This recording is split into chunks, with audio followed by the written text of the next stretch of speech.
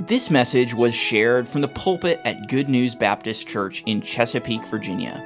For more information, visit us online at goodnewsbaptist.org. If you take your Bibles, and just for a few minutes, I want to share with you some things from 2 Timothy chapter 4. And they didn't tell me when I had to stop preaching, so I got in the pulpit one Sunday morning, and there was a Bible verse taped to the pulpit, and it just said, Job 8:2.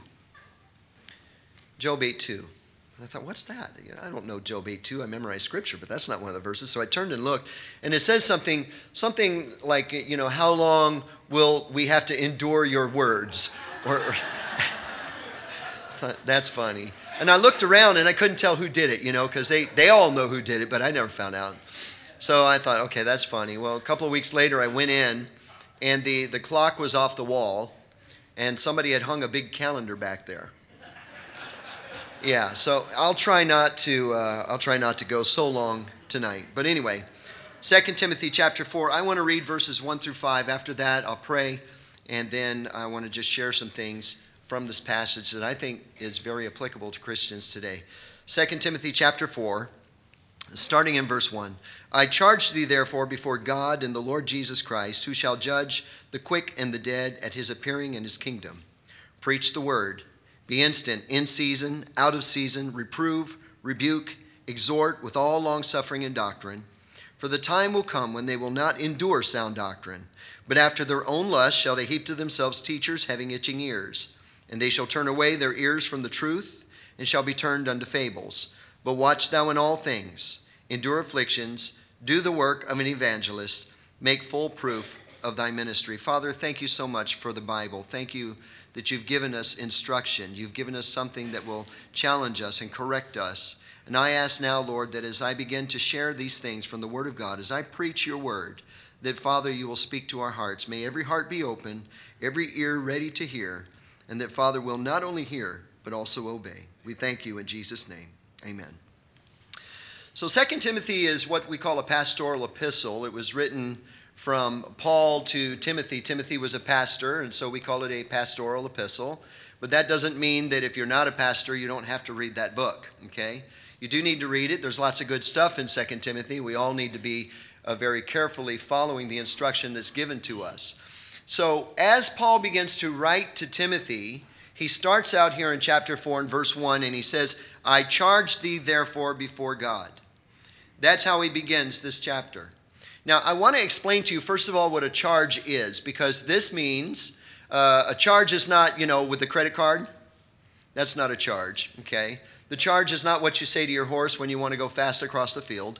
That's not a charge. In this case, the word charge means a very serious, a very binding command. So what we're about to look at here in chapter 4 is not God's suggestions. God doesn't make suggestions. Maybe you know that, maybe you don't, but he doesn't make recommendations. God doesn't give out good advice. If he tells you to do something, it immediately becomes a command. And so what we have here in God's word is a command. He says, I charge thee therefore. Now, whenever you see the word therefore, it's connecting something. And in this case, it's connecting chapter 3 to chapter 4. Somebody said that when you see the word therefore, you need to ponder for a moment what it is actually there for. You can think of the word as being something similar to, and because of this. And so you get chapter 3, and then Paul says, now I am commanding you, because of this, to do these things. So you go back to chapter 3, and it starts in chapter 3, and starting in verse 1, it says, this know also, that in the last days perilous times shall come. And then he begins to list the character of man in the last days. Men shall be lovers of their own selves, covetous, boasters, proud, blasphemers, and the list goes on and on and on. Now I want to point out something to you here in verse 5 of chapter 3, because it helps us to understand that what he's talking about is not just all those people outside the church, but he's also talking about people who claim to be religious. Notice this in verse 5, chapter 3, having a form of godliness, but denying the power thereof, from such turn away. So Paul said that the last times are coming. And in those last times, there's another little period of time that he called perilous times. And then you read the list. Now, as you read the list, you come away with the understanding that, you know what, I think we're there. Men are lovers of their own selves, and covetous, and boasters, and proud. And we see all of that in the world that we live in today. Now, I live in Korea. Korea tends to be a little bit more conservative than America as far as the way, people dress or the way people act or that sort of thing. And I deal with military folks, and so they've got rules and regulations, and there are things that they can do and things that they can't do. And so I am kind of sheltered where I am, and it's nice. I like it. Don't wake me up. Let me continue in my dream. That's the way I feel. But when I come back to the States, it seems like sometimes I see things that just blows my mind. The other day, my son and I, we were at a restaurant, and this couple came in, and they sat down at the table not too far from us, and the woman had like purple hair on one side and yellow, not blonde, yellow hair on this side. And they had, nose piercings and piercings here and tattoos all up and down. And so what was Brother Jim doing? 'Cause you don't see that in South Korea like that, And I'm like, my son says, Dad, stop staring. It caught me off guard. I was shocked. Now, you probably wouldn't be shocked. I mean, you saw it begin to happen as it began to change. And so you're probably used to seeing that sort of thing. And so you don't go, but I do. I still do. And I have to watch myself now because, what are you looking at? Never fight with a guy that has tattoos and chains. That's one of my golden rules, okay? So I don't do that. And so we're living in perilous times. Things are not the way they used to be. And the way they used to be is not as good as it used to be even further back. You think about that. We're living in a time now where it is very difficult to share Christ with people because they don't want to hear it. Sometimes it's not because we don't want to say it. Sometimes it's simply because they don't want to hear it. And so Paul begins to tell them, you're going to be in that day, Timothy. And because perilous times shall come, I command you. And then what does he do? He gives them a list of 4 or 5 things here, and I want to touch on a few of these very quickly. The first one is in verse 2, where he says, preach the word. Very simple. Preach the word. Now, that's not just if you're a preacher or, an evangelist or a missionary or a Sunday school teacher. This is really something all of us need to be doing. He says to do it, to be instant, in season, out of season. What does that mean? When you want to and when you don't want to. When you're ready to and when you don't really, feel quite up to the task. The Lord wants us to always be ready to share his word. I remember years ago, I was living in Korea. I was in the Air Force at this time. And I was riding a bus. I had to ride the bus to go home from work every day. I rode the bus to work and I rode the bus home.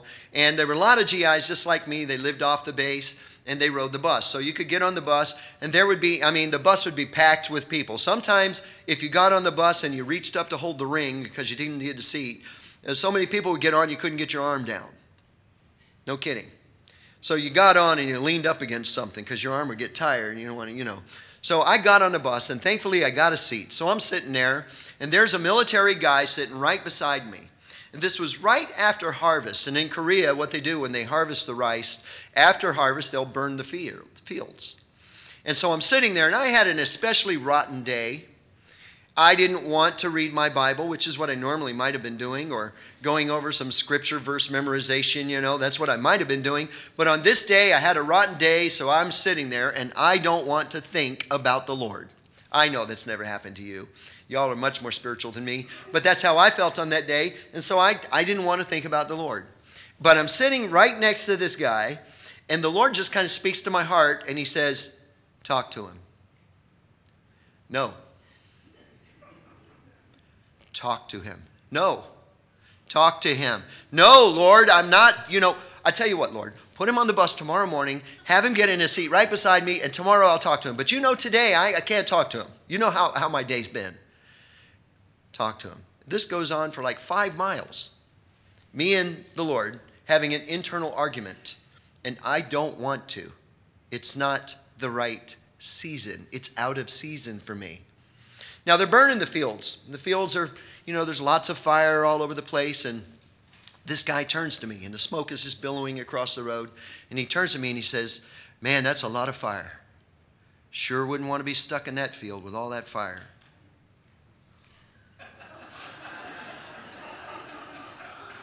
Yes, and there's a real place called hell, and that's where people go if they die without Jesus Christ. Lord, that was a dirty, rotten trick you just put in. In season, out of season. It doesn't matter. And then it goes on to say, reprove, rebuke, exhort with all long suffering and doctrine. I like that word, doctrine.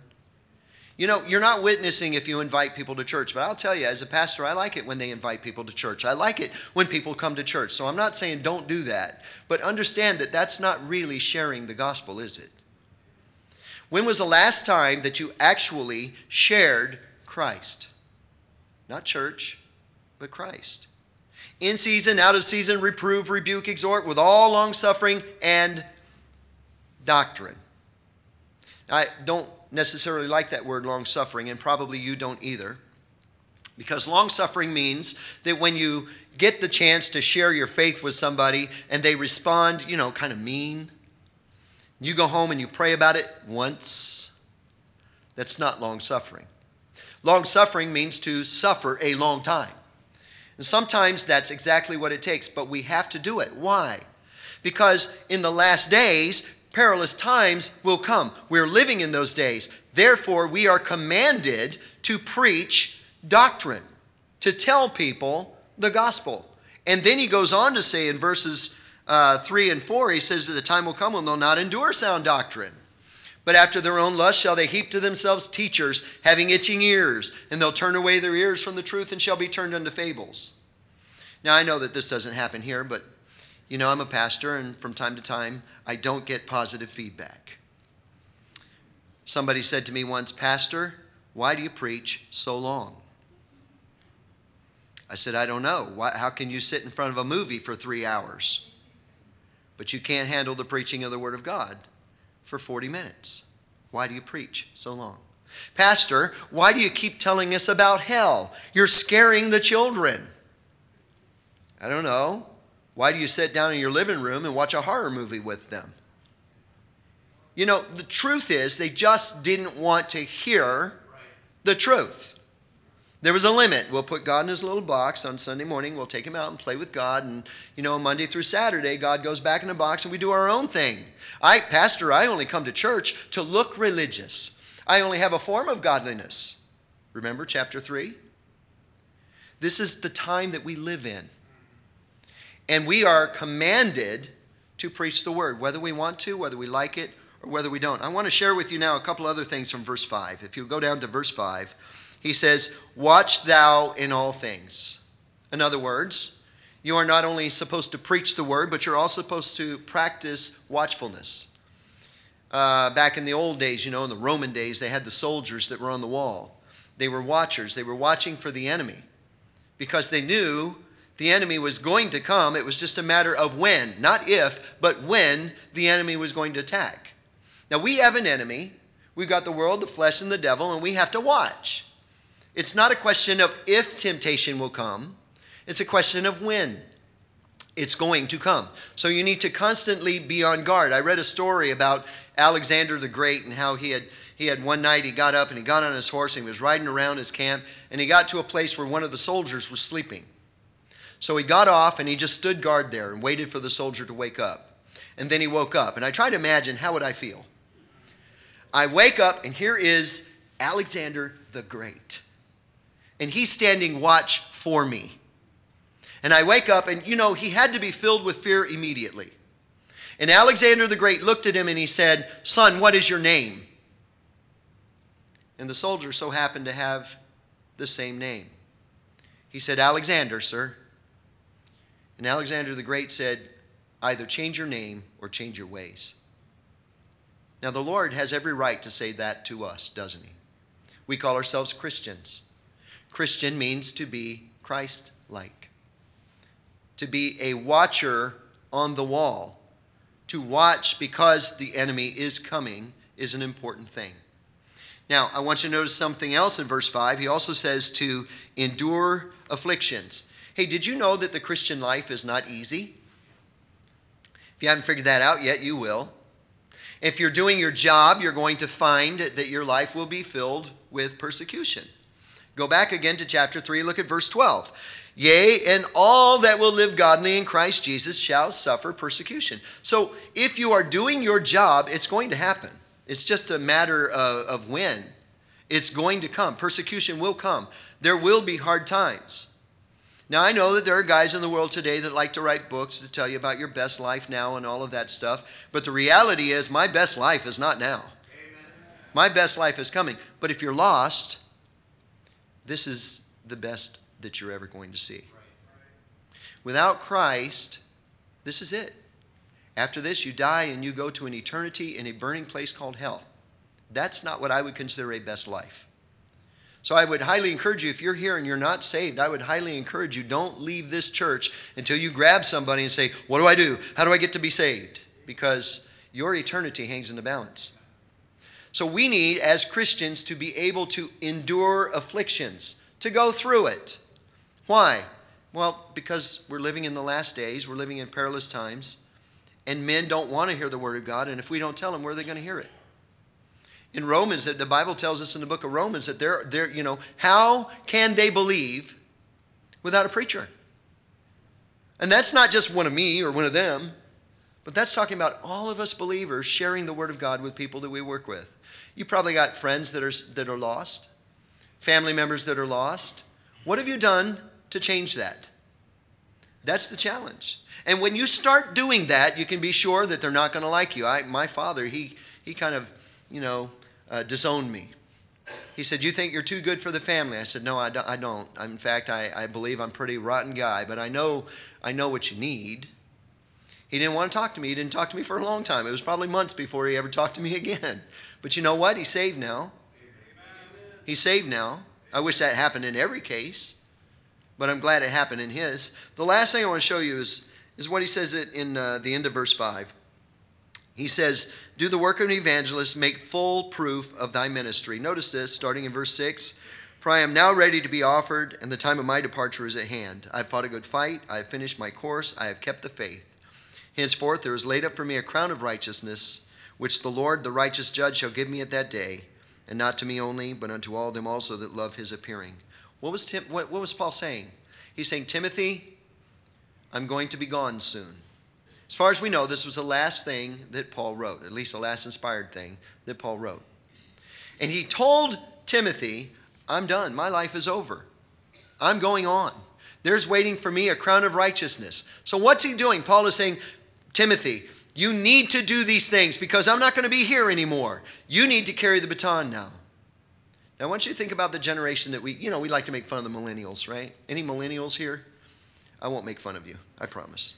Here's a couple. He won't raise them. He's like, yeah.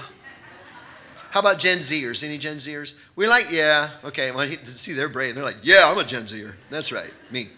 We like to make fun of these younger generations sometimes. I never thought that I would hear myself say that, making fun of the younger generations. You know what's interesting? Here's what I found out. I found out that it's very odd to be the same age as old people. But we make fun of the younger generations and we say, look at them, they think they're entitled and they think, that the world owes them everything. Well, who taught them that? We did. We trained them up that way. We didn't do a good job of passing the baton. That's the mess that we have. That's the reason why we're in the mess that we're in as a nation. The problem with America is not the Democrats. It's the Christians. That's the truth. I don't want to go too long because somebody's going to take down the clock and put up a calendar, but I will say this. I've given you 4 things that we need to be doing in the last days. Preach the word, practice watchfulness, very important, persevere afflictions, and then prove your ministry. I don't know what your ministry is. I know what mine is. I know when I die and I have a tombstone. You know how they write neat things on your tombstone about you? I always wanted mine to say, of whom this world was not worthy. Wouldn't that'd be cool. But, I'm probably not going to get that. You don't get to write your own. You don't. You don't get to write your own saying. Somebody else is going to describe you, and they'll probably do something nice, but what if they wrote the truth? Right? We need to be proving our ministry. I'm going to pray, and then after that, I'll turn the service back over to Pastor Asher. And again, thank you very much for the opportunity to come and share with you what we're doing in Korea. And pray for us. It's not easy, but it's always a joy. It's always fun. I promise you, not a week goes by that I don't have some wonderful story I could share with you about some great things that God is doing. You've got your stories too. But pray for us. We need the Lord's guidance every day. We need His strength every day. Like I said, it's not easy, but it sure is exciting. So let's pray. Father, thank you so much. Thank you for your word. Help us, Father. We know we're living in a tough time. You've given us your word to command us how we ought to be approaching the world in which we live. Help us to be faithful in that. And I know, Lord, that we don't have to be a great spiritual giant to share the scriptures with someone. Help us just have that heart to do so, that you'll give us the open door, and that, Lord, as we're faithful to you, you'll bless. And we'll thank you in Jesus' name. Amen. Thank you for listening. If you have questions about your relationship with God, or you would like to know more about the ministry of Good News Baptist Church, you can visit us online at goodnewsbaptist.org or call us at 757-488-3241. We trust your heart was challenged as you listened, and we want to encourage you to share this message with others. May the truth of God's Word be your guide as you strive to follow Christ and make Him known to others.